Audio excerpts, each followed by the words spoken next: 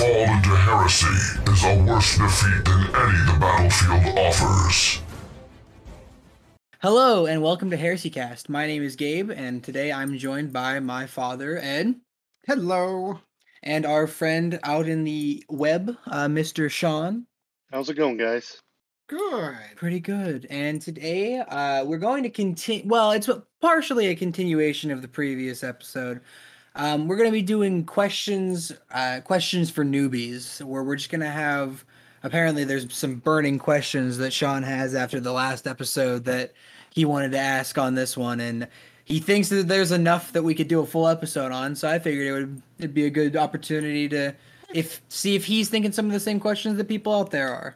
Yeah, I think it's a good idea. Sean doesn't have a ton of experience in 40K, so I'm sure there's a lot of things that are. It's a gigantic, complex rule set. It really is, between codexes, between the rule book, between what you're doing, what you're setting up on the table. There's a ton of questions that can come up that, until you've actually had time on the table, just seem a little bit, overwhelming.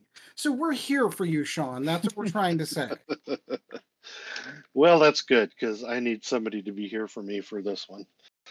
Well, that's what we're here for. So we've had a little bit of time. I just real quick, a little bit of updates. IG has released, and I happen to know, Sean, you may have gone a little crazy with IG. I'm sorry, Astra Militarum. I am always going to call them Imperial Guard, no matter what copyright friendly names they. Oh wait, the new Guard Codex dropped? Yeah, I didn't see that. Yeah, the new. Well, hold on now, just real Sort quick. of. It hasn't dropped natively yet. Oh. So if you bought the Cadia Stands box, it came with that and the battle card, whatever they call the cards. Mm. Yeah. It came in that, and then it came with the cards, the reference cards and stuff.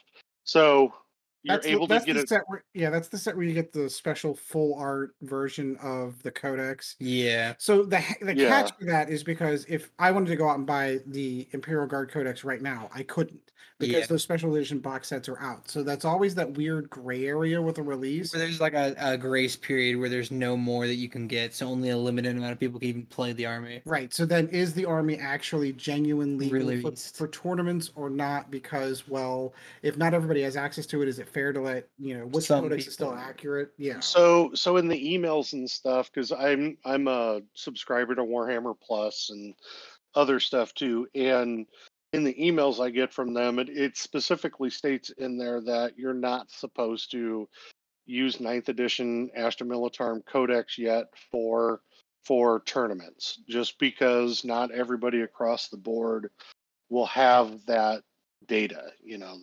So that there is a lag in people like me who bought the box, and then the people that already have everything that they need. You're still playing 8th edition basically at that point. So. Sure. But if you're just doing kitchen table 40K, you can absolutely use that codex. There's nothing wrong with that. And they do say, if people agree, you can use 9th edition. It's not fair for everybody, because not everybody has direct access to the codex, until it officially releases. So yeah, and we'll probably get that in another couple of weeks for the full release. So it's not like there's a gigantic lag time. But I think it's just a little. They started this whenever they did the 8th edition version of the Sororitas. I could be wrong. There may have been other sets like that. It's the one that jumps out to me that I remember the most, when they did the special edition codex. It was the full art, and then nobody could play it for a little bit. They've done it for other since, like whenever Orcs came out, they did it for that. They've done it for every single release. Leagues of Votann, they did the exact same thing, where you had this special edition box set to kind of get everyone, get the juices flowing for it. Yeah, so to speak, for the army, and then it goes away, and then the real version comes out a couple of weeks later. So yeah, the cool thing, so if you, like, for me, I'm going to be new to Astra Militarum. I'm new to the game, of course, but I have a lot of Space Marines built and stuff, like, the Ultramarines built. But the cool thing about this box for someone like me is you're getting the codex, of course, the assembly guide, you get all the transfers with it, and then the data cards. And then it comes with 20 Cadian shock troops, a Cadian command squad, a Sentinel, and then a 2-person ordnance team, which I'm not sure if it comes with 2 teams, because it says 2 times ordnance teams, but I'm guessing that just means 2 because ordnance you can only have 2 in a team anyway. So Yeah. So my guess would be that is going to be actually 4 models. it's Interesting. 2 models. It's actually 2 models. Also, Well, they yeah, because each model has like the one model base has 2 guys on it. and maybe they corrected that Yeah. because I know that there was an issue at a GT not that long ago, where they had an issue with the second model that came with a gunner. I think it's the one that was actually for the Eldar. Correct me if I'm wrong. It may have been IG, but someone had the guy, like the spotter, was actually a separate model. So you had a guy holding a gun, and then you had a spotter with him, and the guy had positioned the spotter in a position where the gun could not be charged legally because you need to be within an inch and a half of the unit that you're charging. And oh yeah, those are the new ones, and they do have them on the base. Perfect. Yeah. Okay, so Gabe Yeah. literally his Google Here, Photos wait. quick. Hold up, wait. I'll copy Yeah. this. Wait, do I have the permissions to do this? Yeah, you're on my account. Yeah. Cool. Yeah. I'm gonna make a channel in the Heresy Cast Lounge. Sean, whenever you're listening to this, there's a new channel. I'm gonna timestamp it in here with the attached image. Just put it in podcast crap. Don't make a new channel. Just put it in podcast crap. Well, but I want to keep it set because if it's separated, then we can just have a list. Okay. Trust me.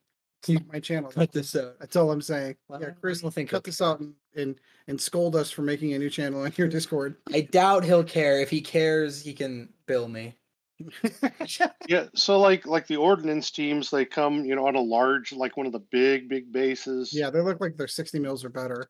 Yeah, and then you have so there's like 3 guys per base, and then some extra stuff that they put down, the ammunition boxes, and then the actual ordnance piece on the base. And like I said, I haven't gone through everything yet just because of time, but it really looks like, with the ordnance teams, they're pretty self-explanatory. And of course, 2 times ordnance teams would mean that there's 2 total teams in the box. So Yeah. basically 2 bases worth of stuff, in the box for it. So that's kind of, it's cool for a starter, to me. I know a lot of people were saying, for $200, are you getting your money's worth? Well, yeah, I'm sure, the Yeah, Games models. Workshop does a good job with those as far as the financial stuff. There's usually at least a 25 to 30% discount on the models, and you've got to consider the fact that you're also getting the codex, and the codex that Right. you're getting a special edition codex. Those are limited printed, and if I'm not mistaken, correct me if I'm wrong, Sean.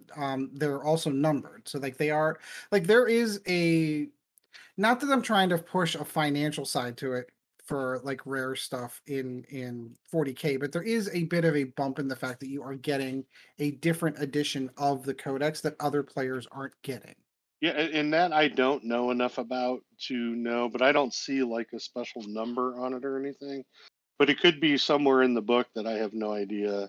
Like it does have the code. So, it has Oh, that's just for the Warhammer app, so you can access Yeah. access it on theirs. Yep. And You know, I've never done that. I need to do that. I have the app on my phone.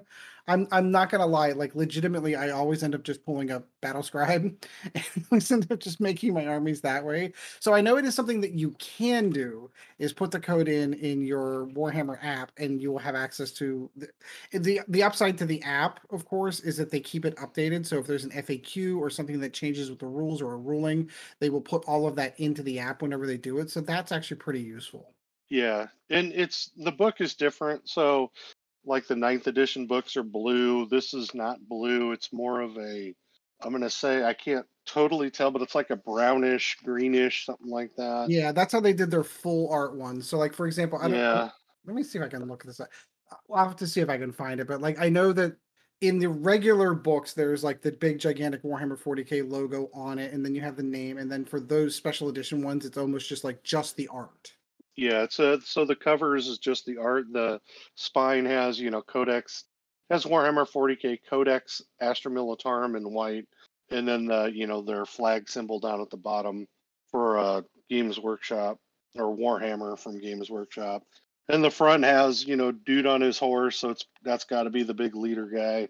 Yeah. And then a tank on the back, and it's one of the things. So, one of the attractive things for me with this army is it very much feels like I'm playing a World War II style army. I Yes, know it I'm does. not, but it's it really feels like I think I think playing wise on the table, it almost feels like you get more bang for your buck.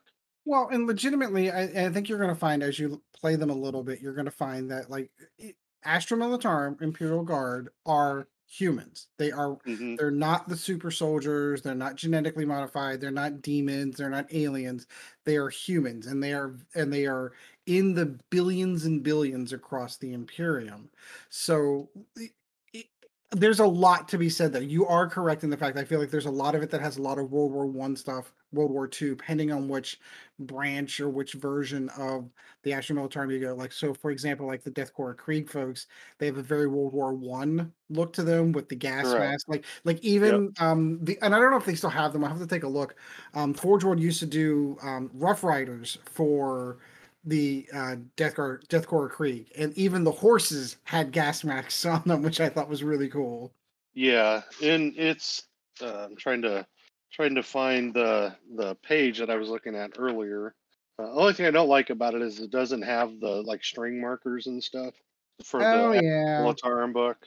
But yeah, I mean it has, everything I think that you would want in a human type army, including, horses, which is interesting, having your cavalier type armies. They're pretty cool. They're very interesting color wise too, because they're not just all the army drab green type guys. They have They the can Rough be if you Riders. want. If you want to go with Cadians, they can be that.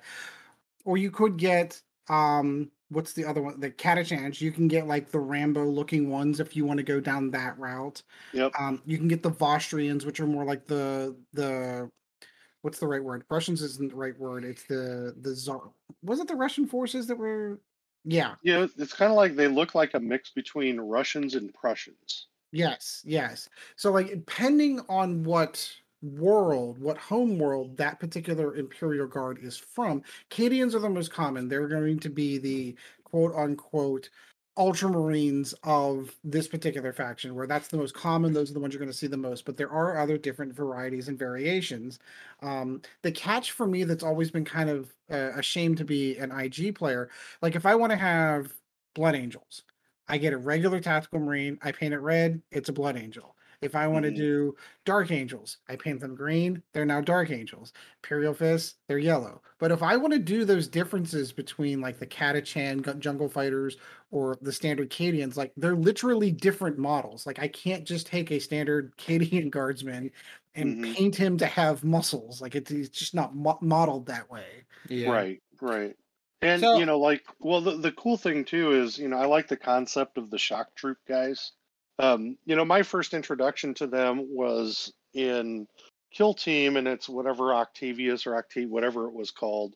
Um, and I don't. Let me put my glasses on and I can read it. It's Octarius is what it was called. So they gave you 10 Astra Militarum troops, that you could build out in certain ways, and it gave you like the medic one and the comms one and all that. And I just fell in love with those guys just playing Kill Team with them. Oh yeah. And they're just the basically the shock troops. who And the Death Corps? and then you have what the Tempestus regiments and stuff, which gives you more like a World War One steampunk type feel. You know, so these guys kind of run the gamut. They Thing. do. They do. So a lot of variety, and I think you'll find a ton of fun out of that. Yeah, Okay. yeah. Okay, not to forcefully re-rail this conversation. Oh no, we do this all the time. I know. I Hmm. was gonna give it like 15 minutes before I Yeah, no, get us back on track. we go down a lot of rabbit trails. Anyway, so this is more a show specifically for the new players and Sean. So Sean, I know we had a little bit of setup. We only didn't give you a ton of warning, but you did mention that you had some questions that you wanted to ask. So ask Yep. away. Questions for newbies number 1. What do you got, Sean? Okay, building armies, and it's kind of confusing because I have the core rule book in front of me, and I've been reading it today, and it's a lot of words. that. Let me go get mine so I can pull page references out. Give me 2 seconds, and Gabe, continue, please. Yeah, Yep. yeah, okay. So, okay. So basically it starts, talks about command points, but then every time I've heard about command points was always what you spend during your battles to be able to do, specific things in the battle that might help your troops or hinder the other Yeah. team.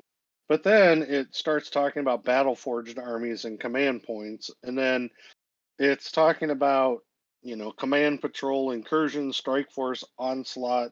Then it talks about power levels or point limits, which I understand those things. And then it says 18 command points. So my guess is that to buy stuff with? Is that like what you're using? So there's a lot to unpack there. So Well, why don't we start from the beginning? so with how command points work, the amount of command points that you have, so the game itself kind of, I like to think of it as the game itself kind of starts before you even put models on the board. It Mhm. starts with how you're deciding to build that army. And so Right. with the command points, you get more command points the more points that are being played. So the higher the level, the more amount. But there is a set number that each player has to begin with. And then there are certain things like, oh, I'm going to buy another relic that costs me a command point. It's as if you were spending that command point in the game, but you're just doing it in a pre-game move. So that whenever you start the actual game, you have less to begin with. So it's like, okay, if you start with 6, I want to have a warlord trait, an extra relic, and one other thing on something else. Like I give some guy an ability that he gets for his thing. That means that I'll start with 3, but I'll have the benefit of those extra things, and you have to decide what's worth it and what's not. Yeah, Yeah. I get that. And So let's start with the beginning here, Sean. So if you actually go to your core rulebook, and I'm going to reference page 244 for those that's at that's home. right where I'm at. I'm ready to So go. before you start a game, you want to decide what size game you want to play, and that's quite literally it's either points or power level and how big you want to play. The starting recommendation when to learning how to play the game is that 50-point level or up to 500 points. I personally don't believe that. I really do feel that the game starts at 1,000 points or 100 power level, simply because there's enough points to go around. And what that will do, if you're just playing directly out of the core rulebook, now keep in mind there are those yearly update books that they put out every year. They're not required reading. If you're just playing just for fun and you're not intending to ever play in a tournament, don't worry about them. But if you are interested in kind of keeping up with the Joneses and what the rules are, if you play directly out of the book, how it works is whenever you pick whatever that battle size is, that tells you how many command points you start off with at the beginning of the game. So let's say, for example, you decided that you were going to play 1,000-point game. I always play with points. I've not really done a lot in command points You're and power level. or power level. Yeah. So like I've always done points. So let's say that you're starting at an incursion level.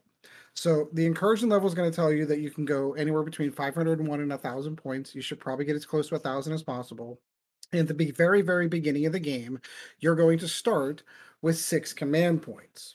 The very next thing that it's going to ask you to do is to pick a detachment. Now, the detachment determines what troops are what units are required to be on the board and how many slots you have open for those. And then on top of that, it also depends on. So it determines which unit or like which types of units you are required to have, but it also alters which other kinds of units you can have. Like certain detachments won't allow, like for example, like fast tack. If I'm running a certain detachment, it won't allow here he has yeah, it's the next couple pages. Certain ones have higher restrictions than other ones. So if you really like running heavy support or yeah, like heavy support tanks and running Leman Russ tanks, you're probably not going to want to run a detachment that's going to limit the amount of tanks that you can use. So you have to might really want to go with like a spearhead detachment. For exactly. example. So what you'll find is Yeah. so So whenever you're real quick before we jump too far into this. So when you look at page 244, that tells you the level of game you're playing, right? So Correct. let's just say we're playing incursion because that's the 501 to 1,000. Yeah, good. And then it has six command points. So then we go to the next page, not next page, but 246, and then it talks about detachments. And then you look at where it says incursions, it says number of detachments. That means that the most I could have is 2. Is that correct? Is that okay? So that is correct. But I can have one. Legitimately, I could have one if I want to. Yeah, exactly. Yeah, no, that's just a max number. So legitimately, if you have the points, you could squeeze it in. You could run, say, 2 patrols. That's something I like doing. And the main reason why people do that is ultimately, and it's usually those elite slots and the HQ slots. Because if you take note, each one of these detachments, you can only have up to 1 to 2 usually HQ slots. And your HQs are usually your high-powered characters, for the most part, live in those HQ slots. So, for example, if you're taking a patrol, you can only have 2 HQ units, and you'll know that whenever you're looking through your codex, it'll tell you, the symbols in on these pages 246 and 248 and 249 match your codex. So when you're looking at a data sheet for a unit, you'll know precisely what slot it fills into based on that icon. So if you're looking at I don't know, let's take one off the top. If we're talking, not Mortarian's probably a bad idea, but if you're looking at one of my HQs, Typhus, Lord of Contagion, that's the one I run all the time. So Lord of Contagion is an HQ slot. Once you take Typhus in your Death Guard army, that fills one of those HQ slots. So if you're running a patrol, you can only ever get one more additional HQ, and then you're done. You can't have any more. If you wanted more, you'd have to run a second patrol or a second other detachment that would let you fit in more HQ slots. Correct. But then that reduces the amount of command points you have at the end of the game. Correct. But there is a special rule, and I don't know if you take notice on this. If you look at every single one of these, it costs 2. You're right. It costs 2 command points to take a patrol. But on the left-hand side over there, it says command benefits. Plus 2 command points if your warlord is part of this detachment. You can get it right back immediately. Yeah, so your warlord is basically the leader of your army, and you need to declare at the beginning of every game who your warlord is. Some special characters require them to be the warlord. So, for example, Primarchs. Yeah, Primarchs tend to do that. So Reboot, whatever his name is, Reboot Guilliman. Mortarion, Angron's probably going to do it. The Silent King does it. So let's just say, and I'm going back to Space Marines because I know a little bit more about them right now. Right. So if I wanted to use a Primaris captain, I could make him the HQ then. Yeah, he can be an HQ, and if you don't take another character that has a special rule that says they have to be the warlord, he could be the warlord. You could also name him the warlord. And if he's a warlord, your patrol detachment basically comes out to a net 0. So you still have 6. Yeah, it cost you 2 command points to build that detachment, but since you have your warlord in it, you get 2 command points back. What they're trying to do is they're trying to discourage people from taking multiple detachments and paying a tax for it with command points. And as we'll get to, I'm sure, a little bit later, say that again. They're trying to force you to take multiple or not to do. They're trying to make you take one. They'd prefer you take just one detachment. There are certain factions in the game that are better off, but it is a cost. There is a tax to taking multiple detachment, and that tax is your command points. So as an example, and just bear with me on this. So let's just say that I wanted to build 1,000-point army. I wanted to have 3 tanks. Okay, not 2, but 3 tanks. Yep. Let's just say 3 Leman Russ tanks. Now, for that, I would have to go to a battalion detachment, but, and this is leads into the next question. So the colored one, so it says HQ23, and then it's red, orange, and blue. That means that I have to have at least 1 HQ, or do I have to have 2 HQs in that army to make it legal? Because the color ones I don't understand totally. Yeah, so if you're looking at the ones that are colored, how the bottom number is already a number, so the minimum you can have in that is 2, and for troops the minimum you can have is 3, whereas the other ones the minimum is 0. So those red ones are required for you to take for you to be able to take that detachment. That makes sense. Yeah. Didn't even notice that looking across that there were zeros on there. Okay. So Yeah. you have to have at least X amount in each one of these to make it legal. Yeah, and as you go up, the requirements like get more difficult to fulfill. Like in the patrol, you just have to have one HQ and one troop choice, and that's all. And then everything Okay. else is basically freeform. But at the same time, it also very much limits the maximum of the other things you can take. Whereas if you look at the battalion again, yeah, you're required to take more. But like there are now 6 elite choices. There's now 3 fast attack. Like the amount that you can have is increased by a lot, but you're Yeah. required to take more. So Battalions are really, really good for when you hit that 2,000 point limit. Like Yeah. a vast majority of the lists that I see start off in that battalion. But you are correct in the fact that there is also an additional tax that I'm required to do 2 HQ and I'm required to do 3 troops on a battalion. Now, most people use their troops as their objective parkers. yeah, Like they're the guys that are going to kind of sit on the objective because they're just going to stand there and hold it. That's what they're trying to do. that's all they care Yeah. about. So that's something you were probably going to do anyway.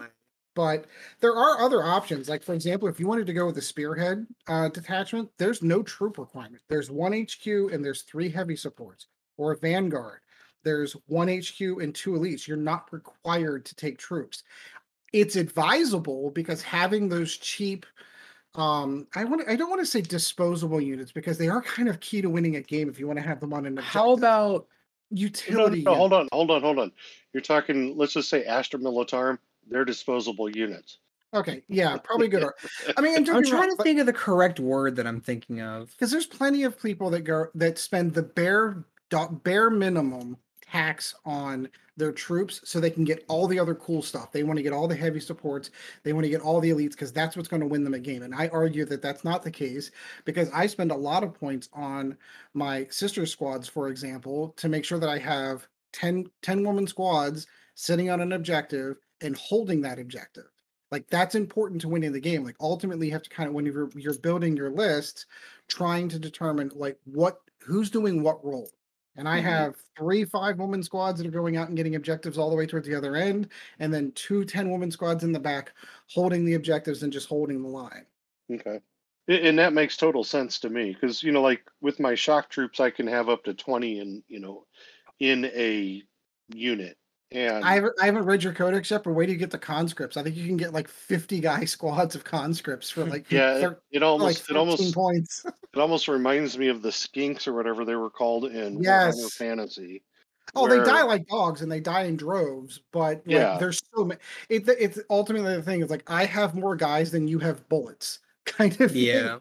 Yeah, and that's kind of the if you want to hold an objective, just throw 50 guys on an objective over 6 rounds and hope the rest of what you have can contain everything else. That's Right. kind of. Well, and keep in mind there is some strategy to I'm going to throw a bucket of dice at you. I'm going to roll enough 5s and 6s or whatever it is to hit you and do damage. Right. I literally watched Gabriel in a previous edition, but I literally watched Gabriel kill a Land Raider tank with a single orc slugger. just because of the RNG of dice. I got a hit, I got a wound, he did not get a save. And it and he re-rolled it and it didn't do it. All it had was 1 damage. Yep, so it can happen. Dice are funny things. So then I didn't win that game, but I still felt like I won the moral victory at the end. Because who cares who won the game? It doesn't matter. It doesn't matter. You had that moral victory on the table. So the other question I have in building is the power point. So in the codex it talks about power. Now that's where you're going with, instead of buying with command points per se, or with command points, you're buying. No, not with command points. Like it's that point level. It's that number in the middle. If you go back to page 244, it's that point limit. So you're right. There's a lot of points that get bounced around. Command points are specifically used for stratagems, those cards that you got in your extra meta card, those little extra bonuses you can do during a turn. But you're right. There are 2 methods to building an army. You can either do it with power level, which each data slate's going to have a power level for a specific unit and tell you how many are in it, or they're going to give you a point limit per model. Yeah. So it's so the key difference in the two in points and power level is that with points you can have the intricate nuance of like weapon variety and different like war gear choices. Whereas if you go with power level, it's it's more it's like you can It's whatever the model has. well, it's either whatever the model has, but you can also equip because if you're running off power level, you can equip whatever weapon you want, and the power level Sure. remains the same. And there So are- it can feel a little unbalanced at times with power level because you can have something that like probably is a little too good, but it's because it didn't have to pay for a weapon that it normally would have. right. Right. Think of it this way. Usually the casual like fun game, it's probably advisable to go with power level because it gets you out of the 5 points for this gun and then 10 points for this upgrade, and then I'm going to go ahead and spend another 15 points on this, to doing that little nickel and diming stuff for a unit where it's just this unit of Marines cost me 4 points and this tank over here Five cost me power 5 points. level. Right. And then whatever they're armed with kind of thing. Now, It's a more not I wouldn't say simplistic, but it's a more less complicated. it's a less complicated way to play the game. Whereas you can just have bigger numbers that it's like, okay, we're gonna play at 50 power level.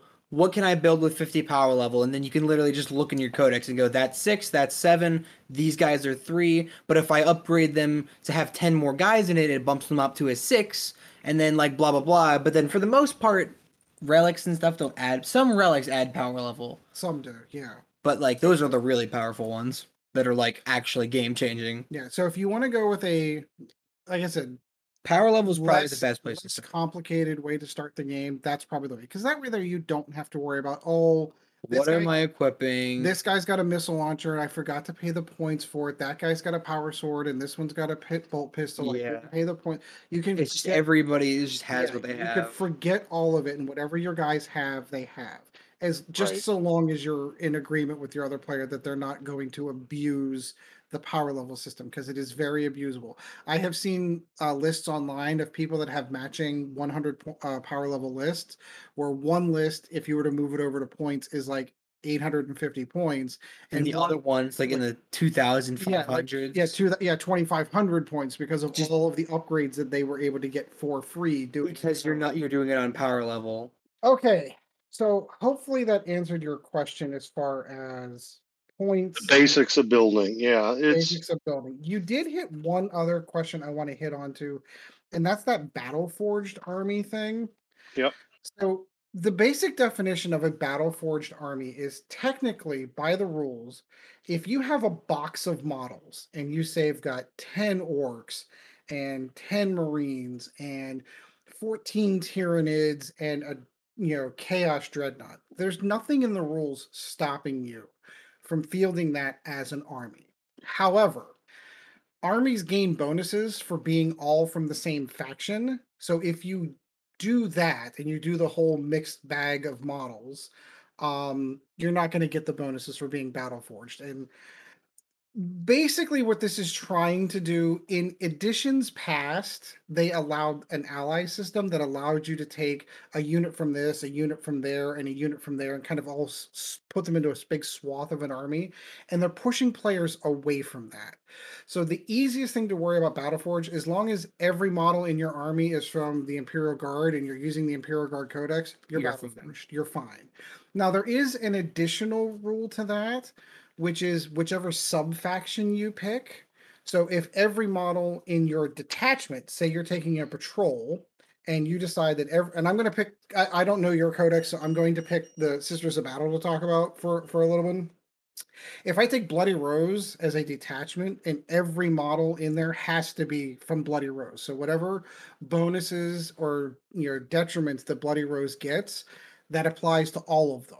If I were to take two detachments, say two patrols in my army, and one of them's Bloody Rose and one of them's Armored Lady, I lose bonuses to both of those because they want the whole army to be from the same faction and from the same sub-faction to get all of the bonuses.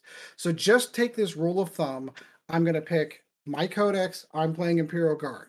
And I don't know what the sub-factions are in that codex, and they're all going to be from the same sub-faction. You're fine.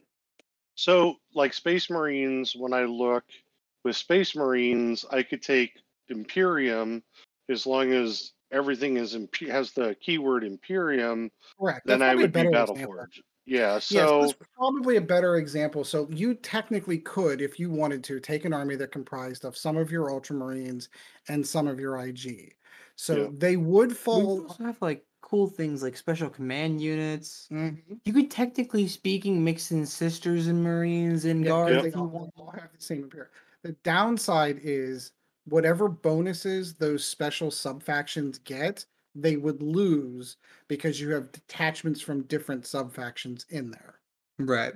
So So explain what you just said. You'd So have here, I have a so really good example of it. basically so let's say I had a detachment of Space Marines that were all Space Marines.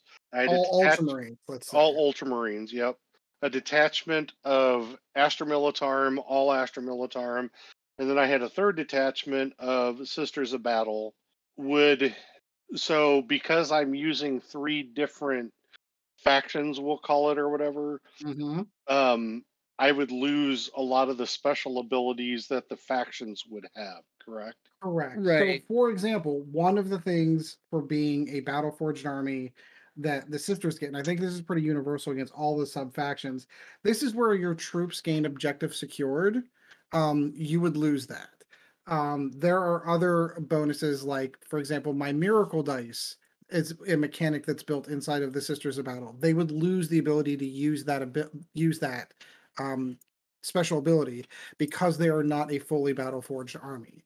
So it's like one of those things like, yeah, technically you can do it, but you're really playing at a detriment by doing. They wanted to leave rules open so that everybody can play with all their toys, but they also didn't want people to Make crazy overpowered combos by mixing a Mixing little bit of this factions. and a little bit of that and a little bit of this here. Yeah. Okay. But basically, when people and I'm not ever going to be a tournament player, but when people play in tournaments or or for more competitive play, you're going to see basically all Ultramarines or all Correct. Sisters or okay. Correct. You Well, you and really it's don't yeah, you it's gonna be don't all see the Space Marines, mixture. and all of those Space Marines are Ultramarines, and it's gonna be all Sisters of Battle, and all of those Sisters of Battle The are gonna be Bloody Rose. the only time that you'll probably see decent mixture will be either it'll be chaos factions and demons.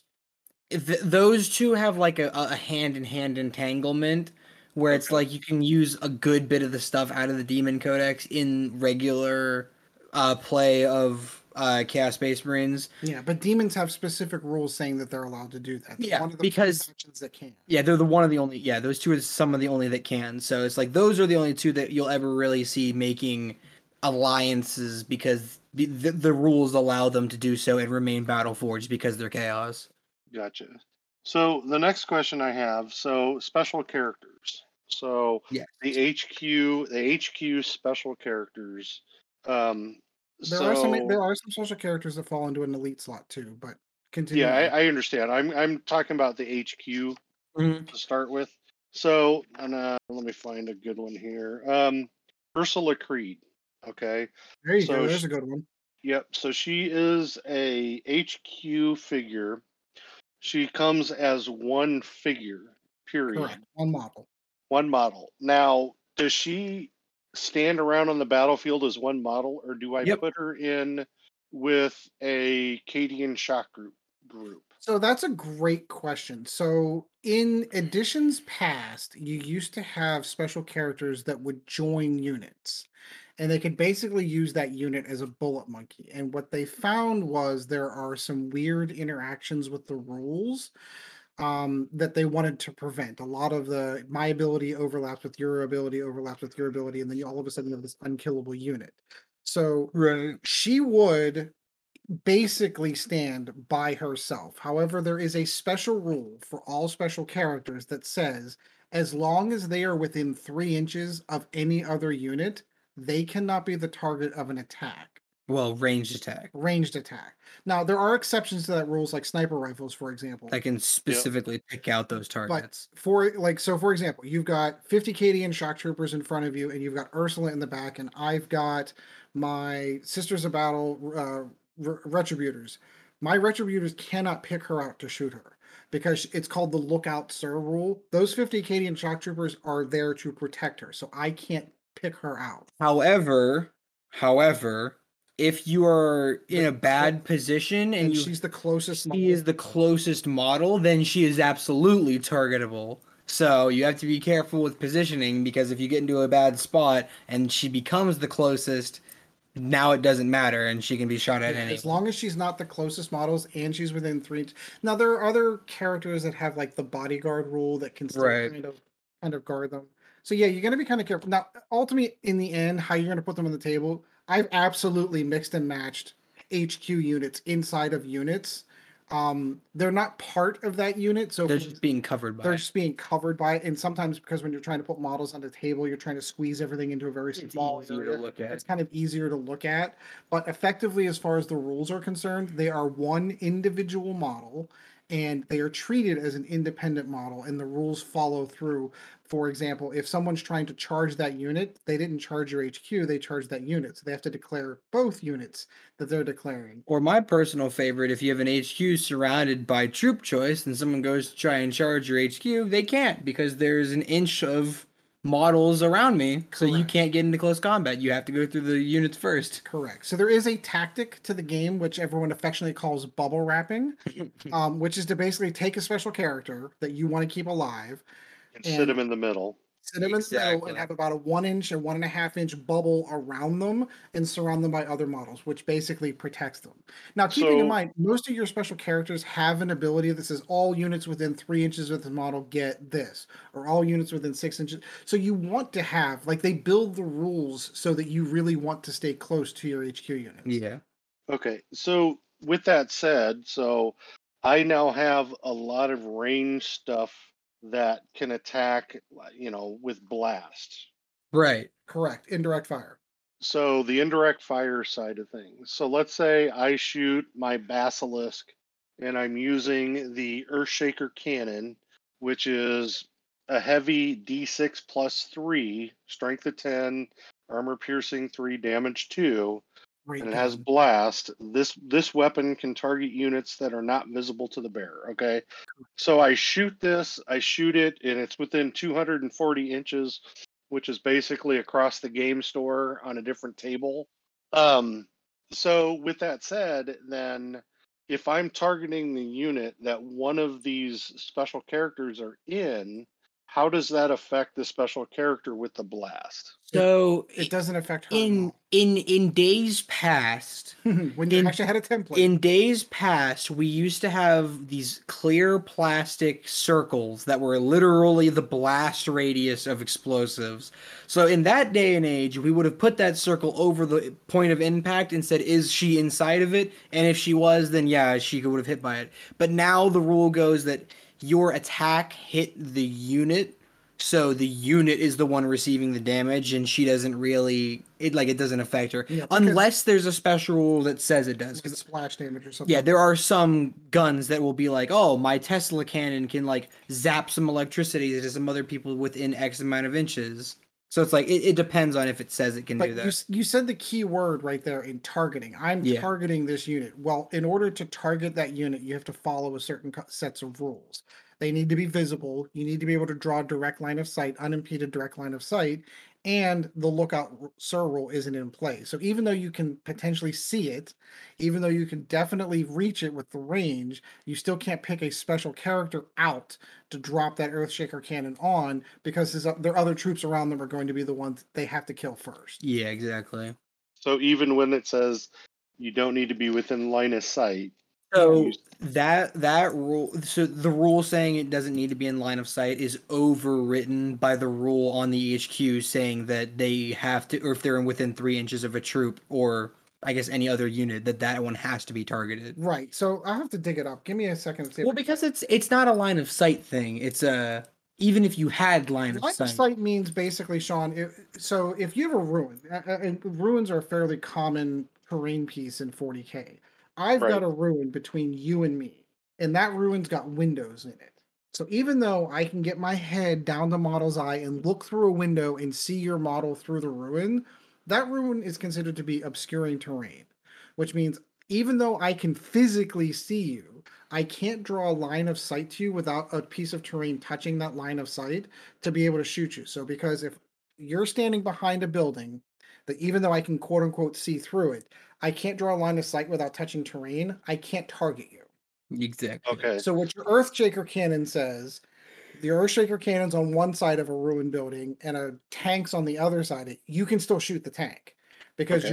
yours is going up and over. That's all that line of sight rule is saying, is that you don't have to be able to draw directly Yeah. of sight between the two models to be able to target. Which means what you do with it is you park it in the back left field or the back field. Yes. Yeah, you just park it in the backfield behind a building where no one will ever see it, and you just fire shells every round. That thing's gonna fire 5 times and kill 5 things. Right. Yeah, and I knew that we would once we started talking about this portion of it, because to me, so this game, what's interesting to me about this game is I'm trying to learn it in 3 phases. So the first is how to build. That's number 1. Yeah, and hopefully we helped you with that.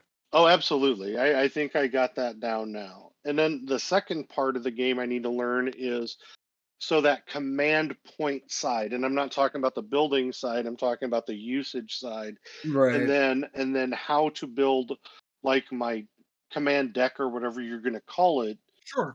so that I know what to use, because I have to look at what the intrinsic things that the special units have, and then what am I needing to help, like, so that all my 6s do extra damage, things like that, Absolutely. That, I that's a think that set- sounds like a great part 2 to Questions for Noobs that we can do next episode. Yeah, I mean, that'll be a little slimmer because that'll be army specific, I don't think that's gonna be. I think it's gonna be a long show. To be honest with you, I think there's a lot there. You asked what seemingly were simple questions that probably have longer answers than you might think.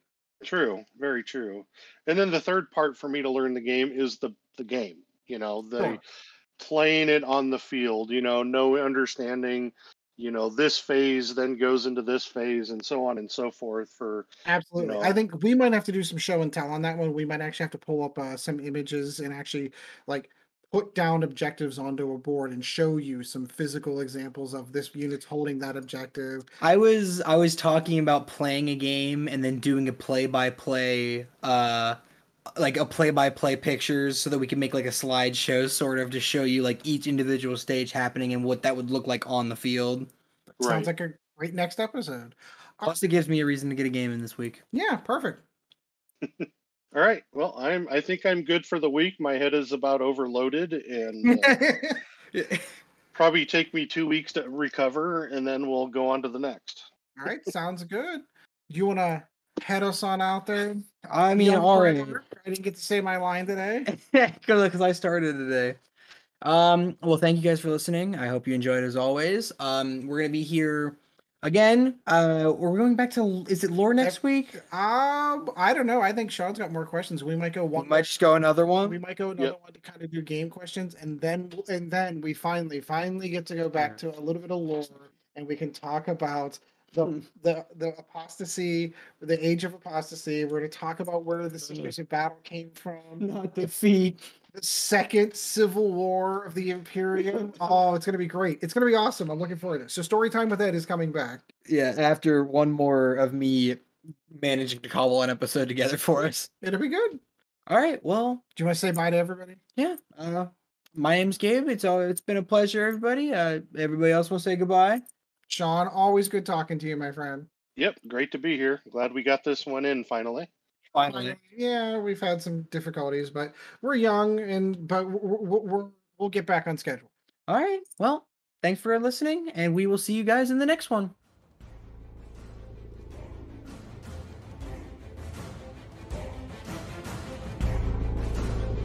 On duty, honorably discharged.